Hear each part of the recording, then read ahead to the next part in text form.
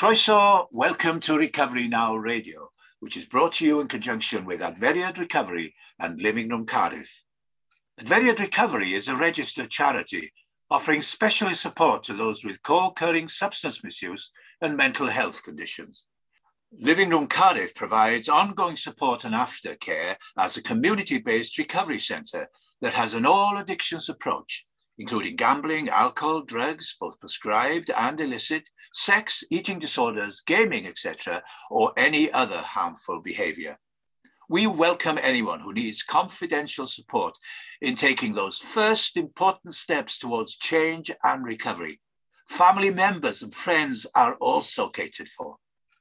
For further details, please see the Adferiad Recovery website, www.adferiad.org.uk and www.livingroom-cardiff.com. Diolch yn fawr. Thank you so much.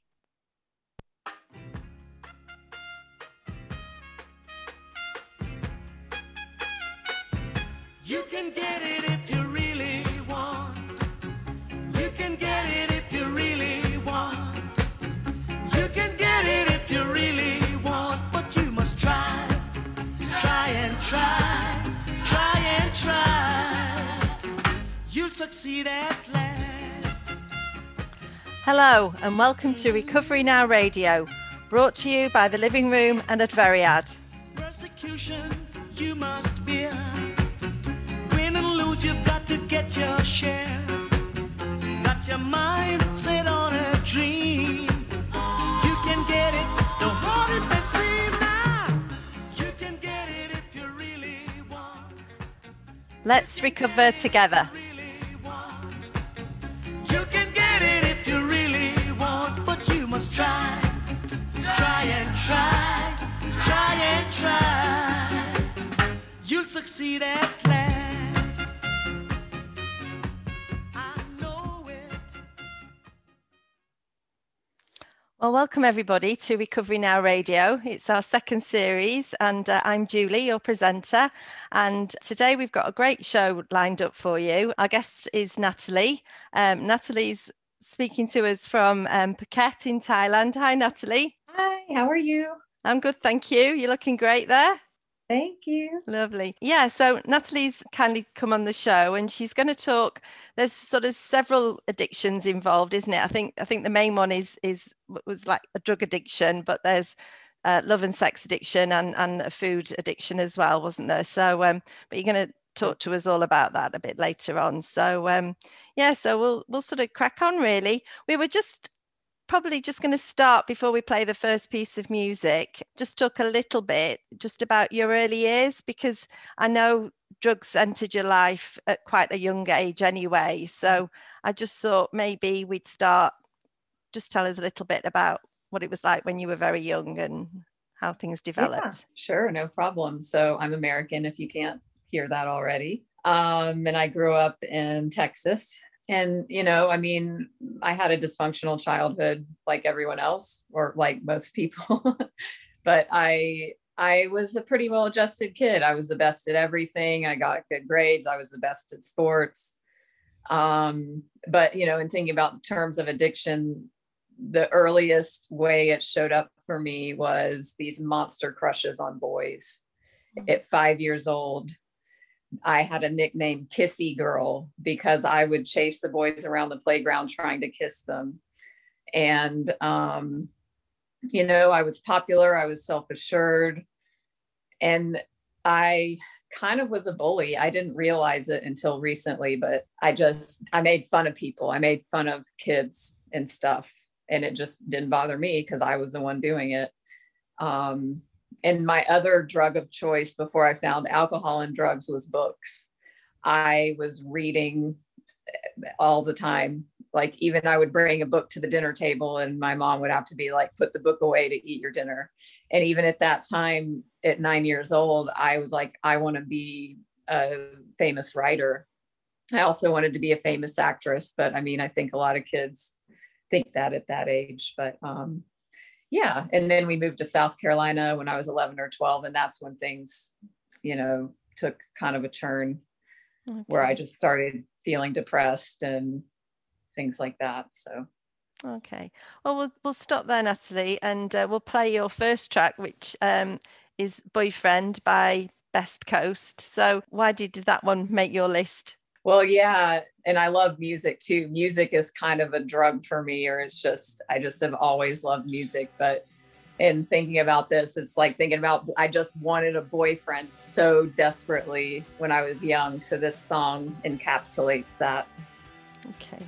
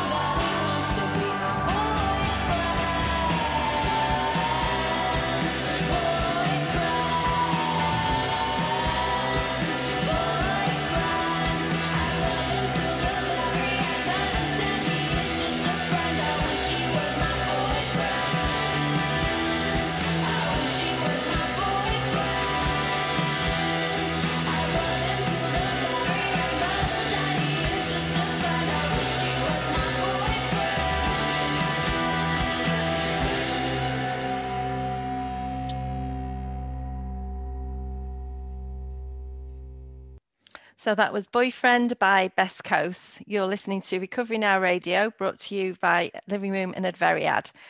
Today's guest is Natalie. So Natalie, that was a very sort of dreamy song, really. And I think, you know, you're talking about reading books, like wanting pure escapism, probably, from the sounds of things there. Yeah. Yeah. Totally. Yeah. So you were sort of saying a little bit that 12, 13, things weren't going so good. And you know, I've read your bio and you hit the skids pretty early, really, didn't you? You know, Mm-hmm. so please just tell us what transpired in your teenage years. Sure, I'll try and keep that brief, but most all of my alcohol and drug addiction happened. You know, I took my first drink at 14 and it was like a spiritual experience. Like, you know, this hole I didn't know was there was finally filled. And so really from that moment on, that became my priority. And it took a while to get started, but around 16, that's when I really kind of came into more full-blown addiction. Pot was my God, is something I wrote in my diary at 16 years old. I just was a trash can for any kind of drug I could find. I would huff butane. I would drink bottles of Robitussin. I would go to the drugstore. I took a box of Dramamine. I mean, I did, you know, I did acid. I just anything I could find. I had no money.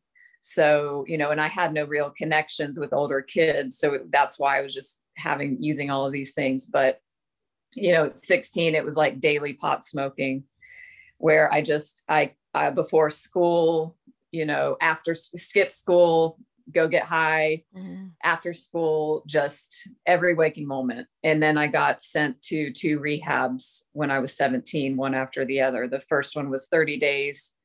The second one was 11 months. And I graduated high school while I was in there. And we could have a whole episode about my experience in that rehab. But Yeah, I don't even know what I call it, a Christian brainwashing 12-step rehab, like militant style rehab.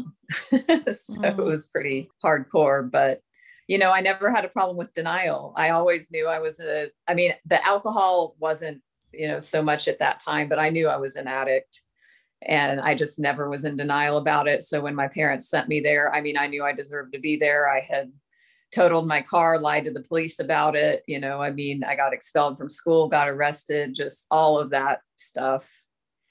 So very unmanageable. That's real crazy, isn't it? That age you were there, like, wow. Yeah. Well, look, we'll play your next track, I think, now. So you've chosen Brain Damage by Pink Floyd, which Perfect. Yeah. So I love this record as well. So please tell us why did you choose this one? Well, when I think about music and when my love for music started, it was with Dark Side of the Moon. I was 11 years old, and it was like a spiritual awakening. And then thinking about my teenage drug addict years, Brain Damage, it's a perfect song. Yeah, beautiful. Let's listen. Is on the grass. The lunatic is on the grass.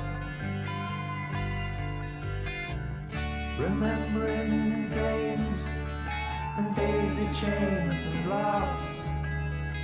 Got to keep the loonies on the path. The lunatic is in the hall. The lunatics are in my hall. The paper holds their folded faces to the floor. And every day the paper boy brings more.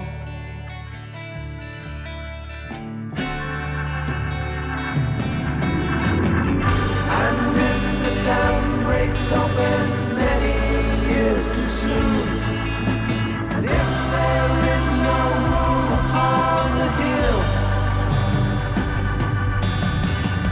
and if your head explodes without the bones too, I'll see you on the dark side of the moon.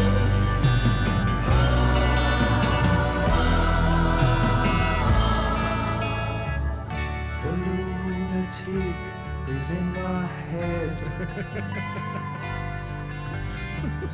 The lunatic is in my head.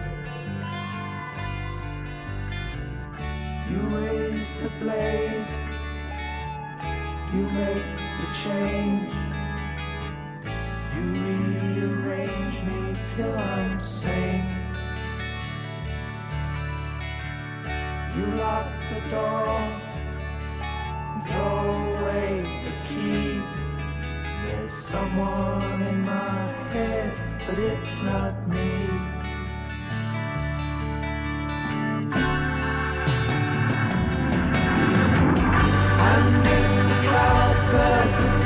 Thunder in your ear, you shout and no one seems to hear. And if the band you're in starts playing different tunes, I'll see you on the dark side of the moon.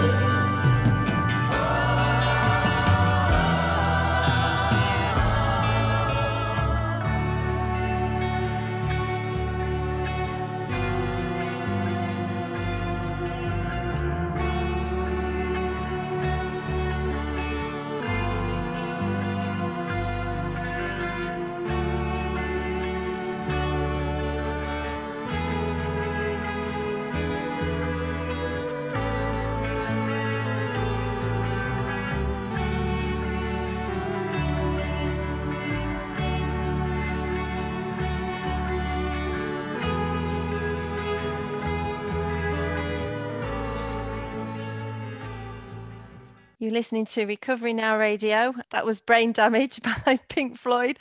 I think I was so wrapped up in that song, I could have listened to it all morning, I think. It's such a good track. So yeah, thank you for choosing that. Took me way back. Lovely song. Yeah. So you come out of rehab and things not good. I mean, you know, you obviously didn't do any work on yourself. It sounded pretty horrendous, the camp that you were in. So what actually, transpired? Yeah, sorry. I actually wanted to be clean and sober. I mean, the rehab worked. So I made a choice to be clean and sober. So when I got out, I joined AA, and I was 18 years old, and I had a year sober. And I immersed myself in the program, and I got a sponsor, and I worked the 12 steps, and I went to meetings every day. And I wanted to be clean and sober. I was so broken from, you know, I mean, I barely went into what happened before the rehabs, but yeah, I mean, I was just so broken. I knew that it wasn't an answer for me. There was no answer in substances, but so I had a solution, and I felt happier and I felt better. But then I moved back home because the rehab was like 500 miles from home. I moved back home for Christmas. I was 18, started going to AA there, got another sponsor. But then I started getting my focus off. I started letting the old stories, well, not old stories, but just stories in of, you know, I'm so young. I'm so young. And yes, I knew I was an addict, but I'd never done cocaine. I had never done all these drugs I'd heard people talk about in rehab. And then I started going to meetings with a different focus of like, I want a boyfriend. I was looking around for cute guys. And so anyway, it's long story short, I relapsed. So I was sober for about a year and a half, all told, with rehab. And I made a very conscious choice to relapse. And I went out, I met a guy, got some acid, got a bottle of liquor, got a bag of pot. And it's just like a light switch flipped on. You know, before I activated the addiction again with the substances, it was, you know, I had this whole different mindset and, you know, a whole different me. And then the minute I put it in, you know, then there's this whole other life again. Now, not to say that there wasn't the mental obsession first that led me to pick up, because we make the most insane decision of our life 100% sober. So of course that mental obsession was there. But once, especially when I put the substances back in, it was like I never quit for one day. It wasn't like, oh, I'm going to maybe drink in 6 months or maybe just party on the weekends. It was like, no, back to every day, all the time use. And for the next few years, I mean, I thought I had experienced misery before. No, you know, we say like our bottom has a basement. My bottom every bottom has a basement. I hope I've gone down far enough, but I had to go so far down. Yeah. I mean, just the last few years of my using, I mean, there was so much that happened, but I ended up running away from my boyfriend I was living with. We lived together 2.5 years. My parents hired a private investigator to try and find me. I was on this suicide mission. I came back home. I worked at a pharmacy. And of course, that was the best idea in the world for somebody like me. And this was in 1998. So this was before all the technology. So I was able to just steal pills like I was a kid in a candy store. And eventually I got, you know, I always like to recap the last few months before I got sober because it's so freaking crazy. So December 31st, 1998, I got pregnant. And I pissed my pants. Both of those things, it was the first time I had ever experienced those. And that was hopefully my last drunk New Year's. Then a week later, I steal this bottle of pills from the pharmacy. And then my dad told on me. They found the pills in the house and they told the pharmacy. And then that's how I got caught. So then I'm in jail and then I get this positive pregnancy test and you know, I'm in jail for 11 days. I had 30 years in federal prison looming over my head, federal drug charges. So I knew, you know, I had a lawyer and she was like, you've got to get clean. You're going to go to prison for a long time if you don't. And so, you know, there was something in me, you know, I got out of jail, I had an abortion. 2 days later, I quit drinking. I mean, this is the insanity of my life and my active drug and alcohol addiction. So that was February 1st, 1999. And that's the last, you know, that's when my active alcohol and drug addiction ended. But there's, of course, a lot more to the story because I'm now 45 years old. So, Wow. Well, look, let's just stop there. We'll play another piece of music, but what a story. Wow. Right. So your next choice of music was Acid Tongue by Jenny Lewis. So why this one? I love her. I love her voice. I love the lyrics. I love the song. It talks about being a liar. And even in my recovery, I've lied, but definitely in my active addiction and just being a liar. I went to a cobbler to fix a hole in my shoe. He took one look at my face and said, I can fix that hole in you. I beg your pardon, I'm not looking for a cure. I've seen enough of my friends in the depths of the God-sick blues. You know I am a liar.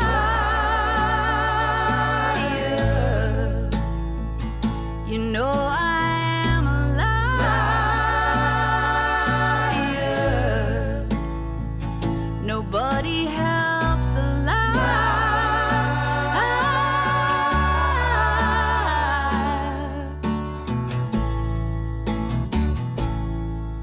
'Cause I've been down to Dixie and dropped acid on my tongue, tripped upon the land till enough was enough. I was a little bit lighter and adventure on my sleeve. I was a little drunk and looking for company. So I found myself a sweetheart with the softest of hands. We were unlucky in love, but I'd do it all again. We built ourselves a fire.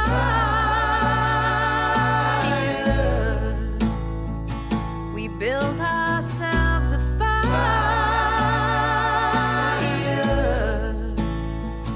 You know I am a liar.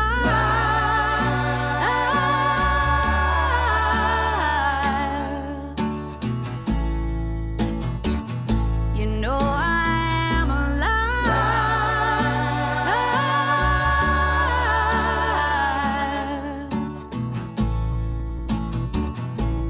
And you don't know what I've done.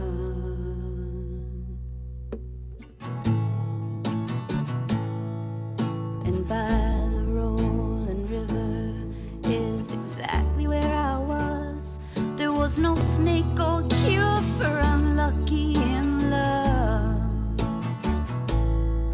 To be lonely is a habit, like smoking or taking drugs.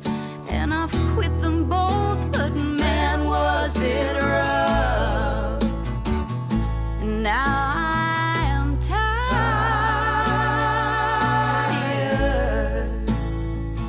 It just made me tired.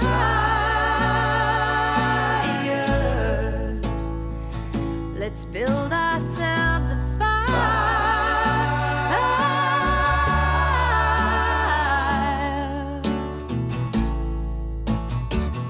Let's build ourselves a fire.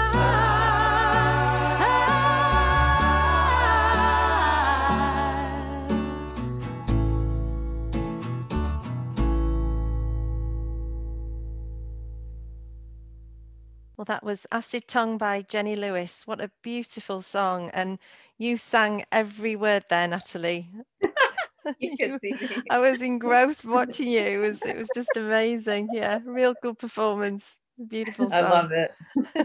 So to pick up then, drugs and alcohol finished.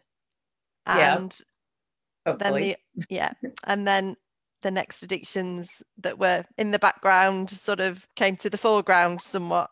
Yeah, totally. So, I mean, getting sober was the hardest thing I've ever done. And I had been an alcoholic. Like I really was that my alcoholism really got full blown in those later years of 2021, 22. But that first 30 days of sobriety was really hard. I craved alcohol desperately every day, but I jumped back into AA. So whenever I got out of jail, I went back to meetings. I picked up in where I got sober, a white chip, to say I'm going to stop drinking and using. But those early months, it was really difficult. And I was in meetings every day. I just was willing to go to any lengths. I had the gift of desperation. I really did.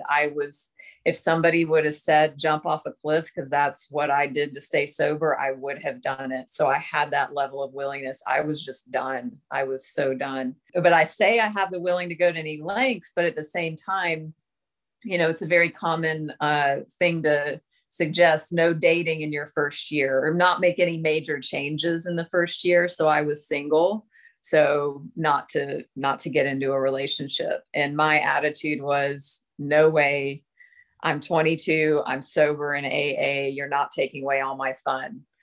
And I mean, I didn't know what I didn't know, but I very quickly exchanged obsession for alcohol and drugs for obsession with men. And, I immediately just had a lot of wreckage that I was creating out of that part of my addiction, to where maybe after a year sober, I went to SLAA, Sex and Love Addicts Anonymous. I mean, I was 23 years old. Then I got pregnant. Not on purpose. It was not planned. And so whenever I found out I was pregnant, I was like, well, I'm not going to have another abortion because I don't want to use abortion as a birth control method. This was my thinking. So I'm going to teach myself a lesson, because I can't keep the baby. I'm single. I'm a waitress. I know I can't do that. So I'm going to give it up for adoption. So, I was a waitress at a steakhouse, very famous steakhouse chain in America. I was active in AA. I was pregnant. I was going out every night with the servers, the other wait staff till 3 a.m, pregnant, smoking my pack of cigarettes a day, just being me. I mean, that was me. And then, so the baby actually at 8.5 months pregnant, he died. And, he was stillborn. So yeah, that was whenever I was almost 2 years sober. And I think I was 24 years old or something. So it was a very difficult thing to go through, because I didn't know how to feel. I didn't feel like I had a right to grieve because I wasn't keeping the baby. My friend's friend was adopting this baby. They had, it was already arranged. And I blame myself, of course. Oh, I smoked a pack of cigarettes a day. I drank a bunch of coffee every day. That's why he died. But really, it was antidepressants. I was on an antidepressant that now is not safe for pregnancy. At that time, it was unknown. And I knew that as well. It's like I had this guilt and shame, but at the same time, I had an autopsy done and they found he had heart defects, which was caused by the antidepressants. So I made it my mission to, for a couple of years, alert women that I saw that were pregnant, get off antidepressants. But I mean, the main point I want to make about this part of the story is the way the women in AA embraced me the day I found out, the baby, there was no heartbeat. I was at the doctor, couldn't find the heartbeat. They told me the news. And my first thought was, I'm getting beer on the way home from the doctor's office. That was my alcoholic thinking. And then I had enough, I had recovery. I had connection to a higher power to where I'm like, that's not a good idea. I'll still have this situation after if I were to get drunk.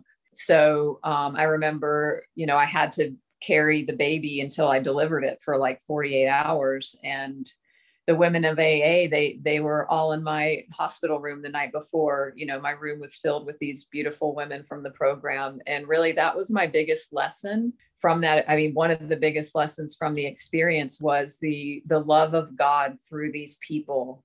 It was tangible and it was beautiful. And I mean, I had to go through a grieving process with all of that. Thank God I stayed sober.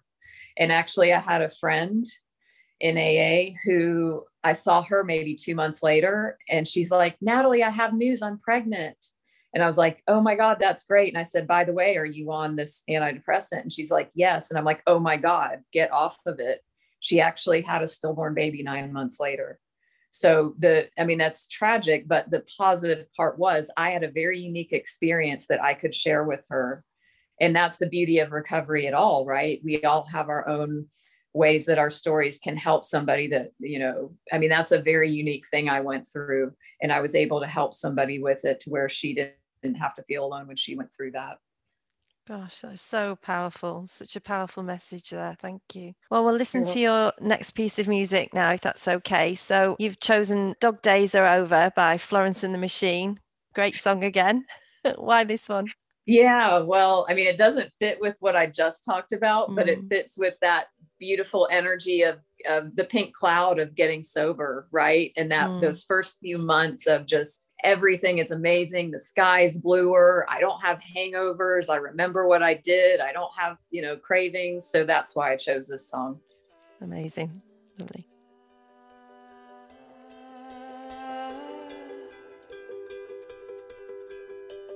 Coming towards her, stuck still, no turning back.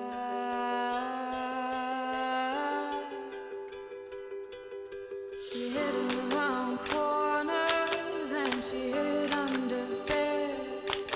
She killed it with kisses, and from it she fled. With every bubble she sank with a drink and washed it away down the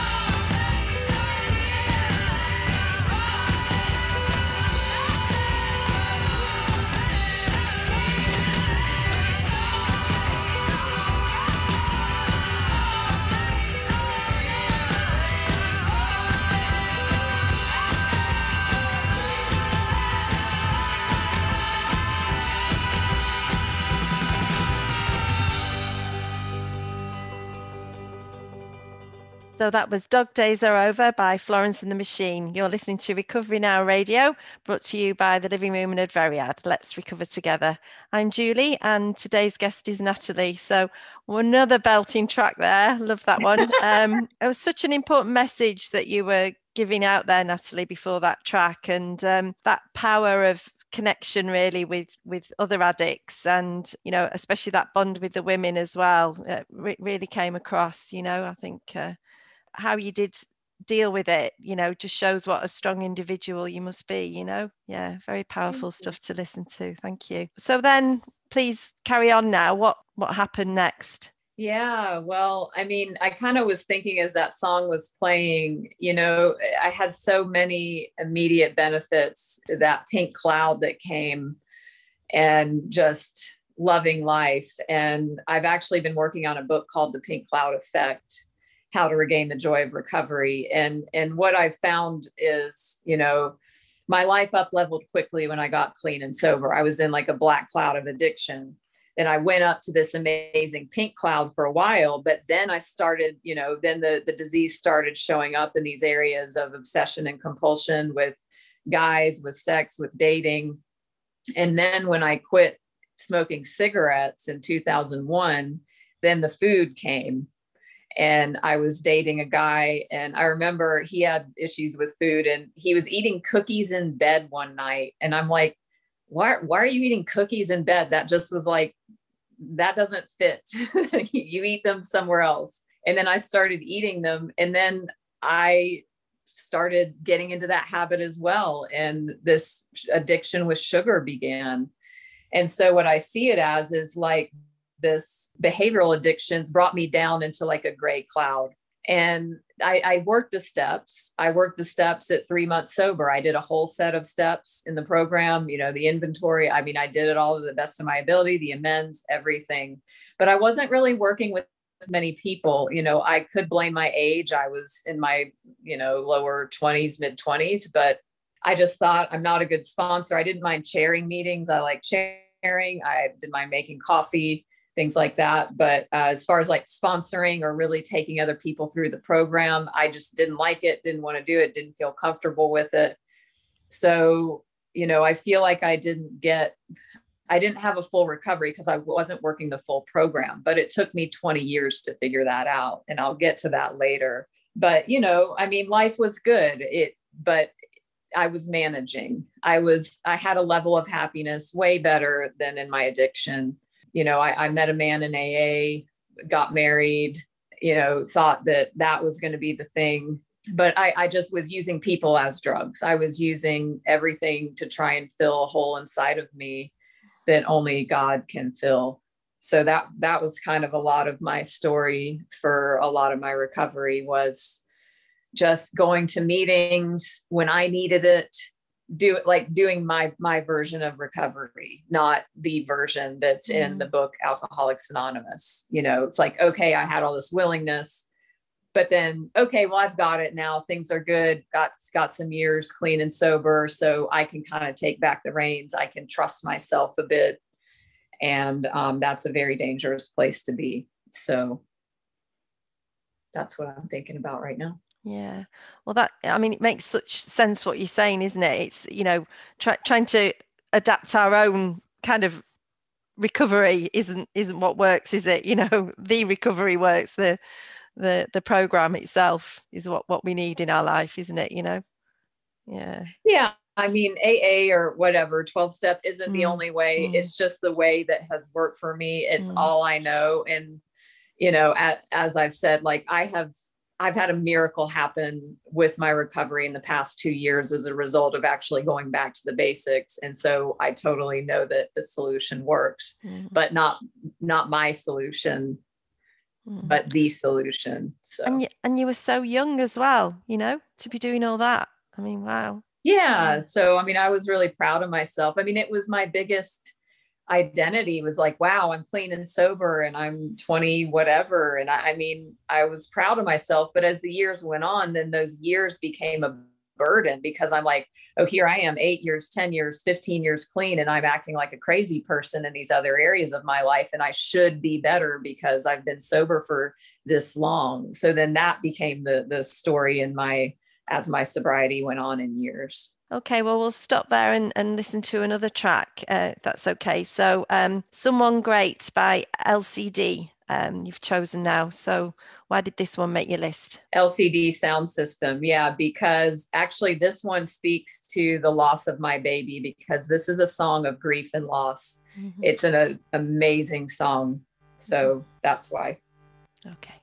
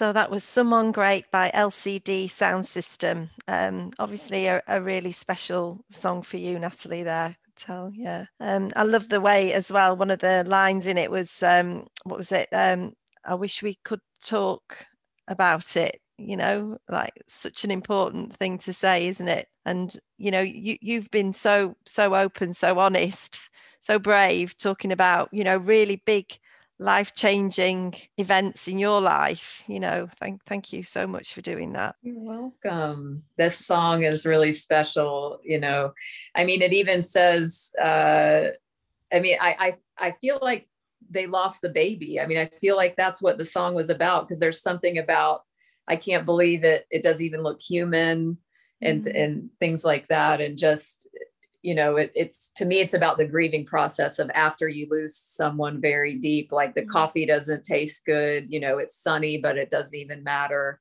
So just that space of living through grief and living through it sober and clean, of course.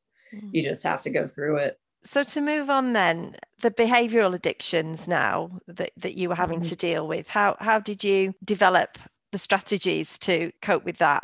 Well, I didn't.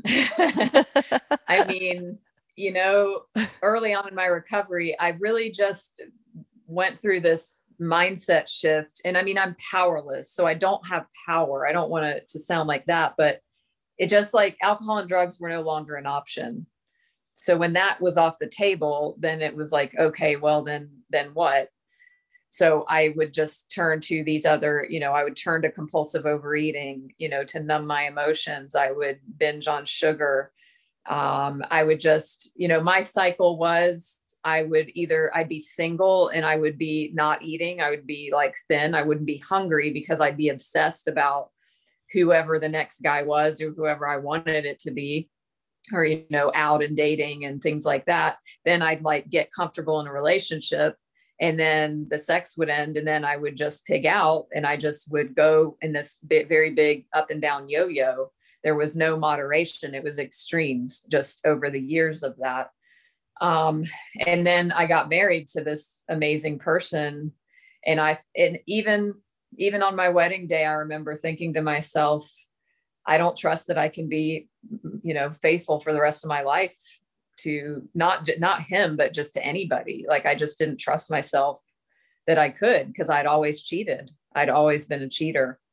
And sure enough, I proved that right after about 7 years of marriage. I mean, it's a long story of how that all came about, but the bottom line is I chose just like when I chose to relapse it, you know, after rehab, I made a very deliberate choice to go on a dating website. I mean, I made up excuses, but I knew they were excuses.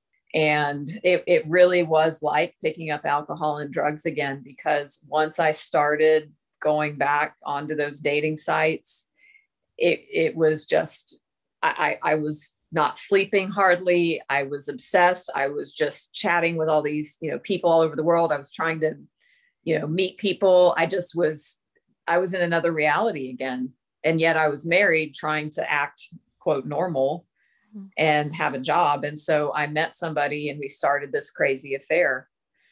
And, you know, we lived in a small area. So it was one of those really, you know, things you see on movies about the sneaking around and all of that. And I remember at one point thinking, and I've smoked crack before, just to say, so I do know what smoking crack feels like, but I felt like I was on crack all the time because of just this, like the adrenaline of being in this. It was like an altered reality. And I had no power and control over it. I had to do it. I mean, I'm not making an excuse for myself, but it drove me. It drove me just like alcohol and drugs.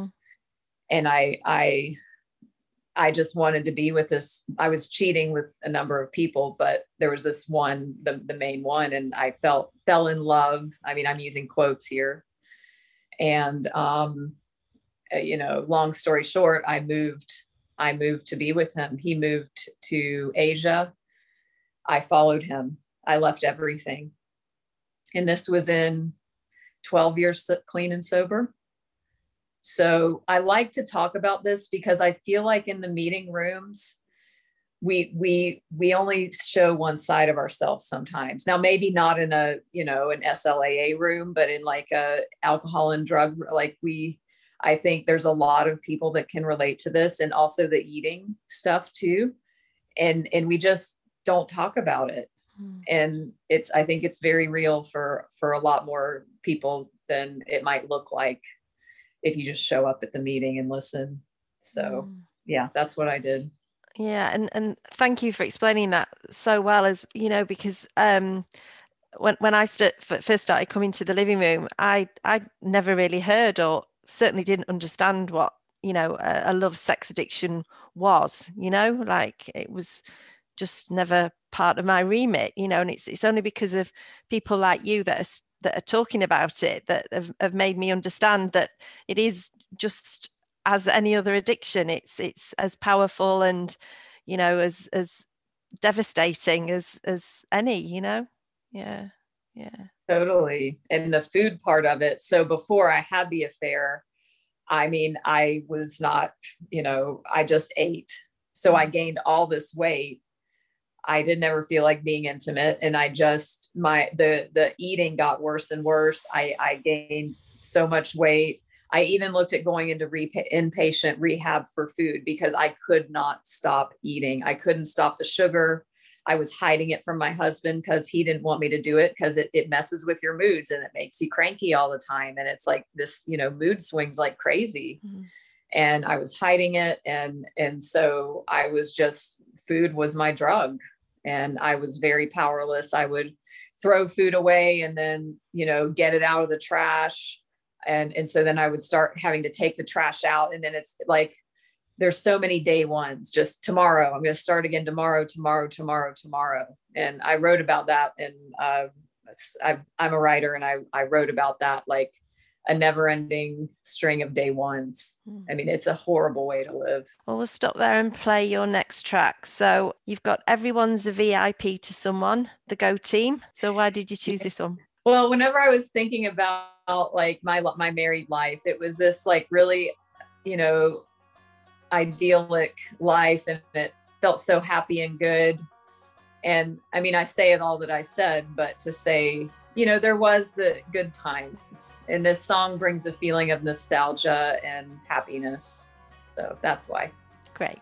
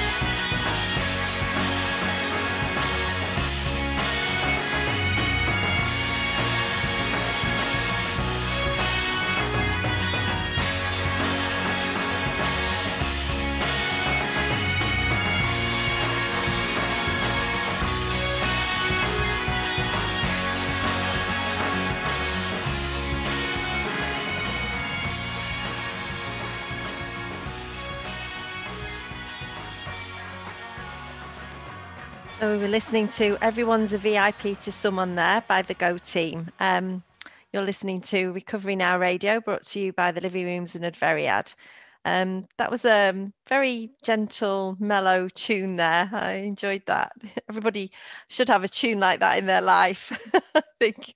What it was reminding me of is that the feeling that it evokes is like, and this is what I wanted when I got married and moved to the country, is like this happily ever after feeling. And that's what I always was searching for, but I can't expect somebody else to do that for me. I've got to give that to myself through my relationship with my higher power. So you talk in your bio, you talk about having a deep transformation and a spiritual awakening.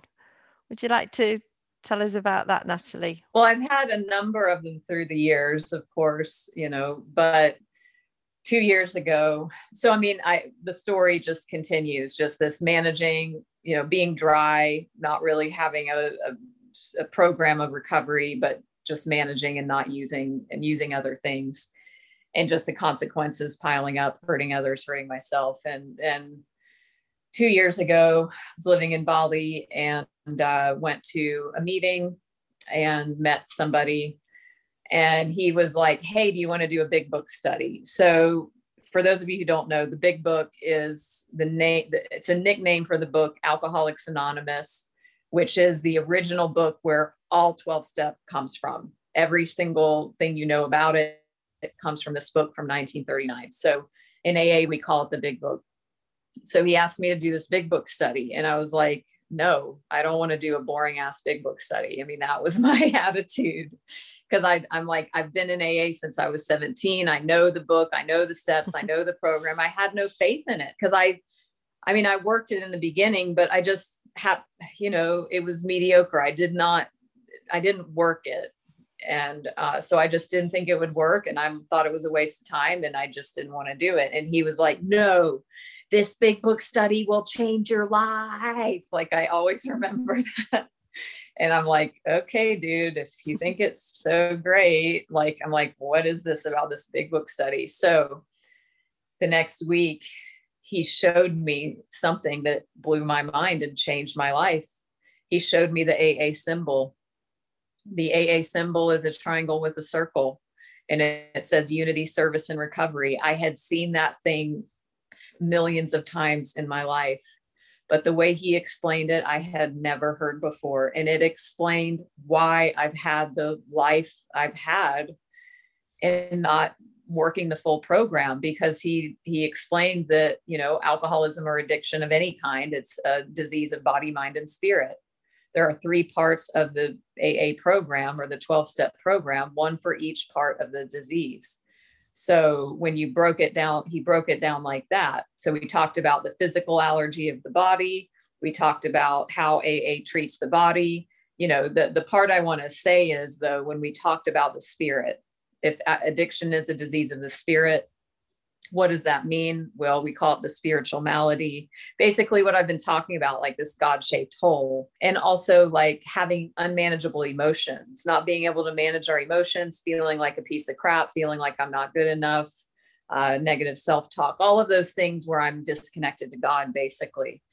So when he explained that, look at this triangle and this symbol and this service, there's the word service on there.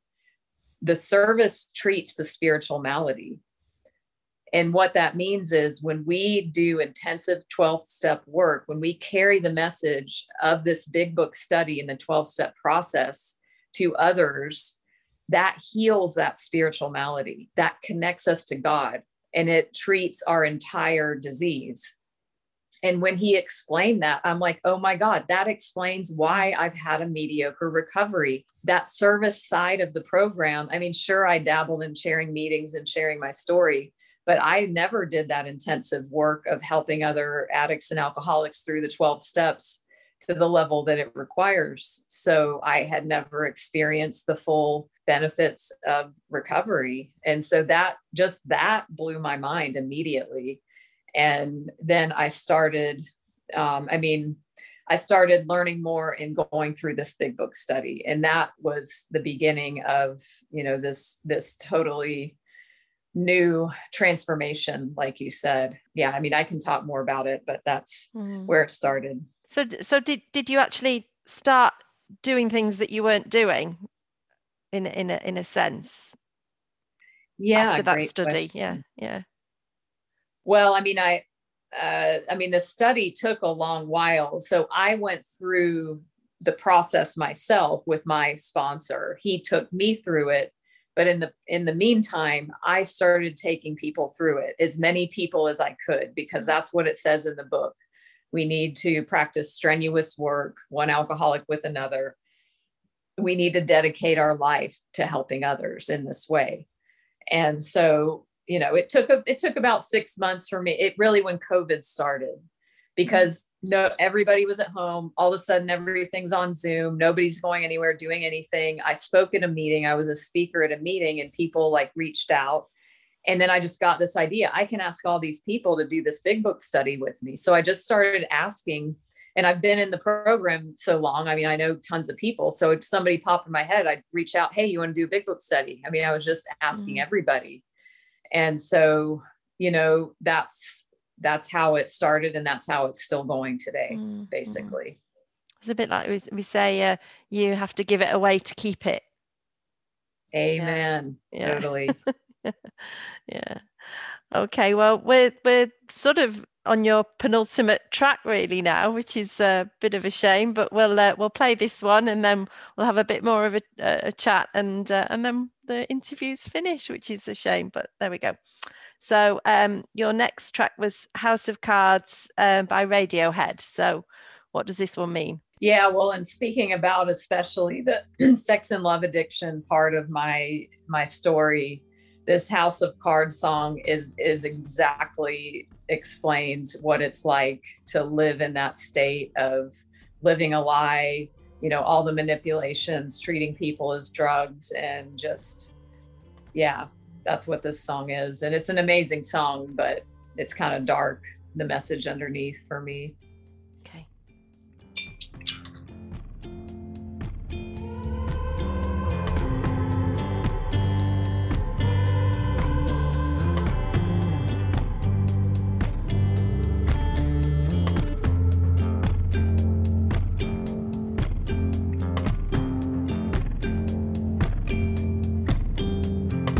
I don't wanna be your friend.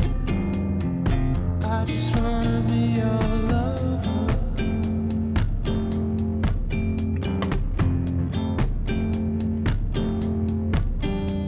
No matter how it ends, no matter how it starts,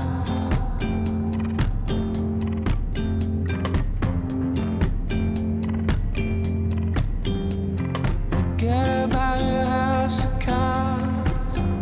I'm out of mind.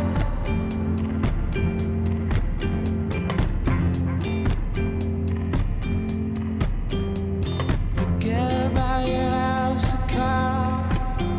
I'm out of mind.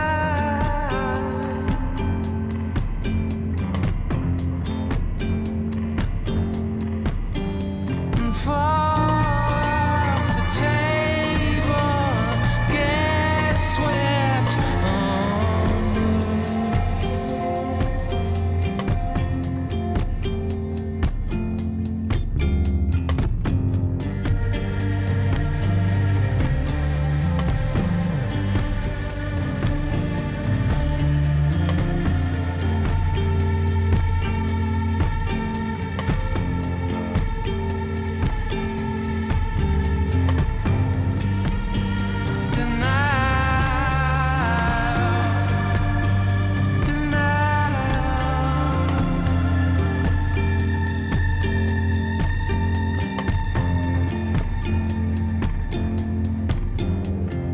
Infrastructure will collapse from voltage spikes.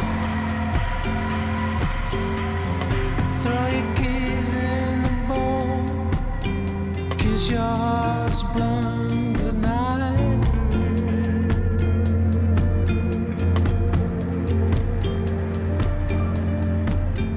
And forget about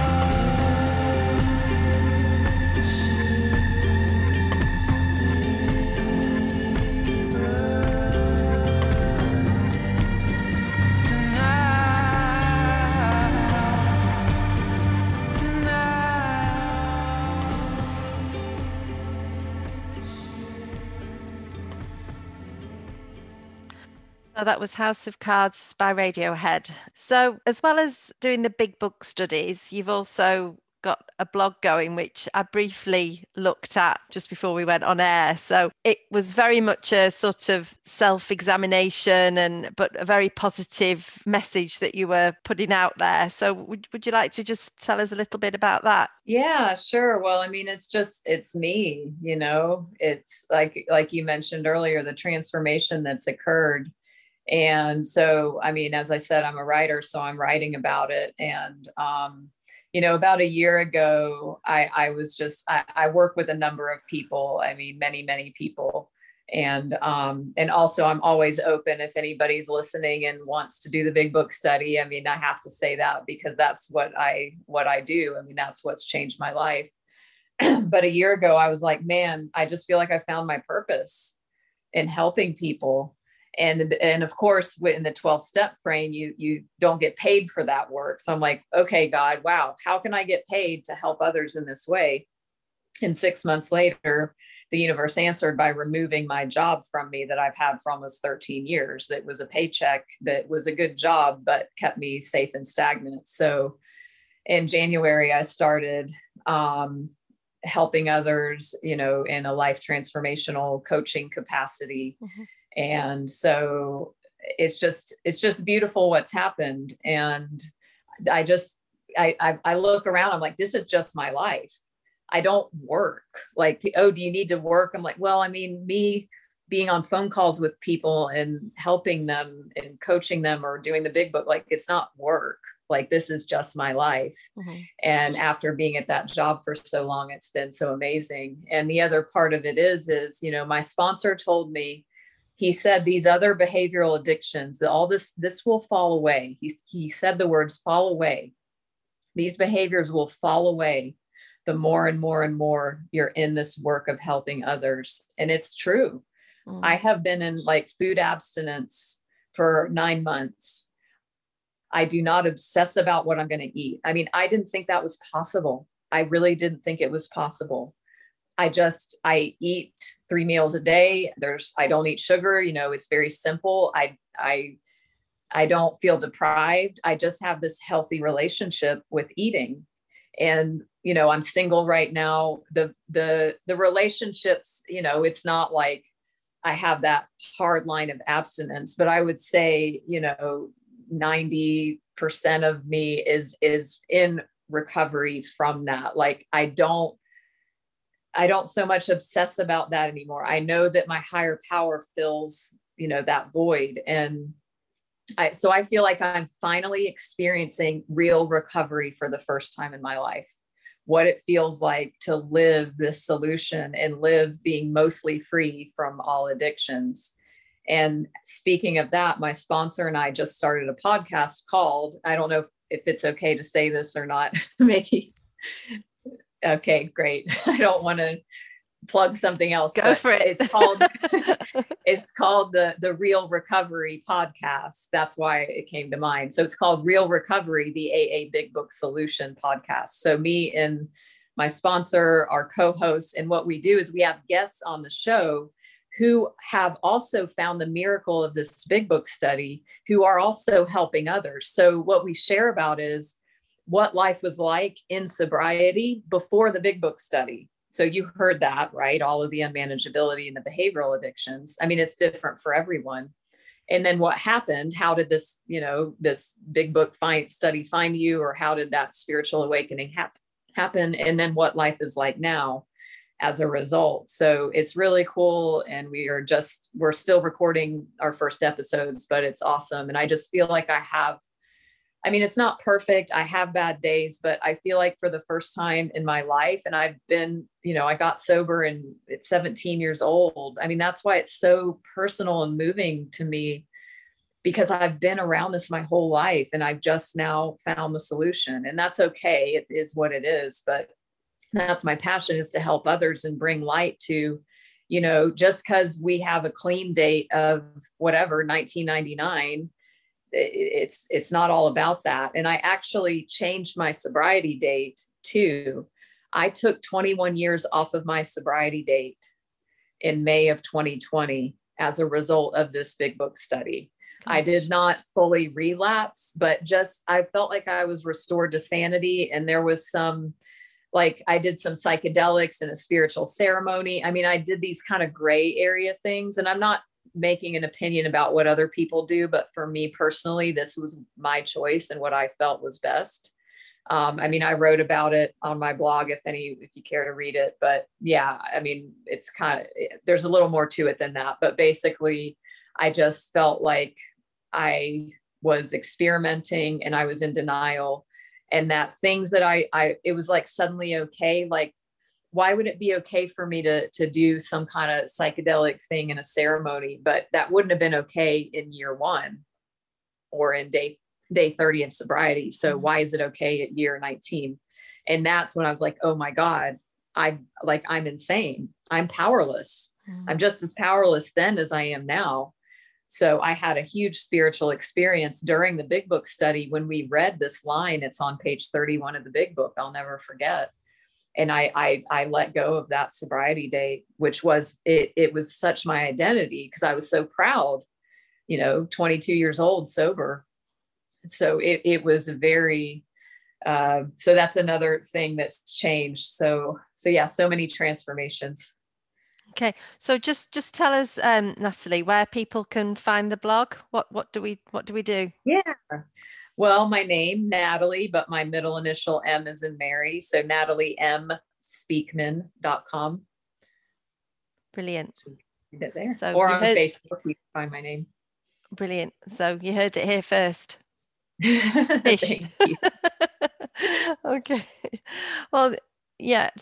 Thank you. That was wonderfully put. I can't think of anything else to say really other than that. So awesome. Yeah. So there's sort of probably one last question really. I am really sad that we're coming to an end of the interview. I mean, it was an extraordinary life you've led, and you look amazing. You look so well and happy, yeah, just full of life. So it's been a real joy to do this show with you today, Natalie. Thank you.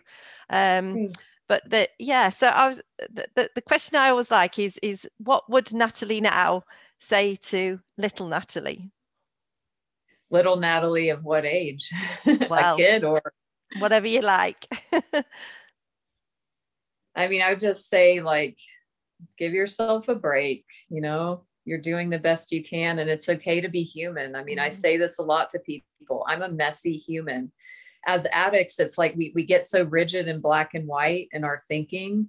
And it's like, I have to be perfect and I can't mess up. Like, no, being human is messy. Like, so I would say to her, like, allow yourself just to be human and make mistakes, and it's all okay. You're not bad. You're not wrong. You're just human. Okay. So thanks again so much, Natalie. It has been a great show. Thank you. And I think we've got one more track to play, but I have a few more thank yous just before we wind up. So thank you so much to the listeners for joining us today. I hope you've enjoyed it as much as we have here. It's been a great morning. And thank you to the Living Room and Adveriad for putting the show on for us. And yeah, please follow us on Facebook, on Twitter. Give us some likes and give us some comments. This is what we're all about, and we're just trying to pass on this message of hope to people all over the world now. I mean, we're getting a really good international group going, and it's all very positive, and that's what we want to do. So thank you everybody, and we'll see you soon. But our last track is Do You Realize by Flaming Lips. I hadn't heard this, but I listened to a little bit just before we went on air, and it sounds a great song. So I'm looking forward to hearing all of it. So why did you choose this one? I mean, what better song to end with? It's just about life and death, and that we're finite humans. We're only here for a minute. We're all gonna die. What are we gonna do with our life? Nice way to end. Yeah. Thank you. Thank you so much. Take care. Okay.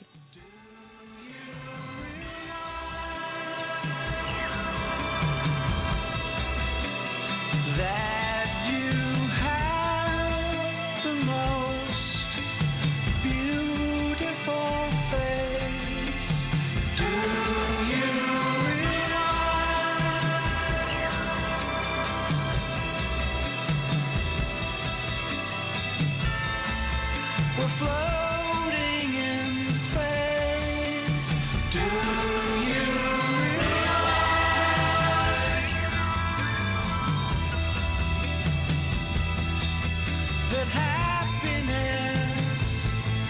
makes you cry. Do you realize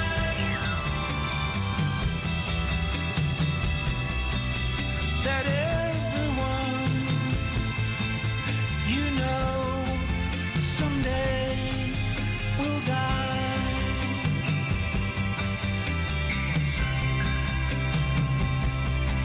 And instead of saying all of your goodbyes, let them know you realize that life goes fast.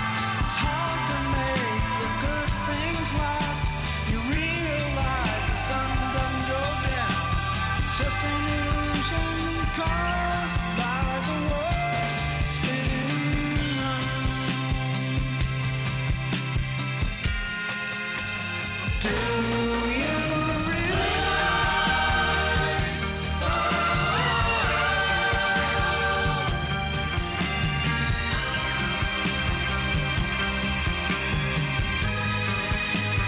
Do you realize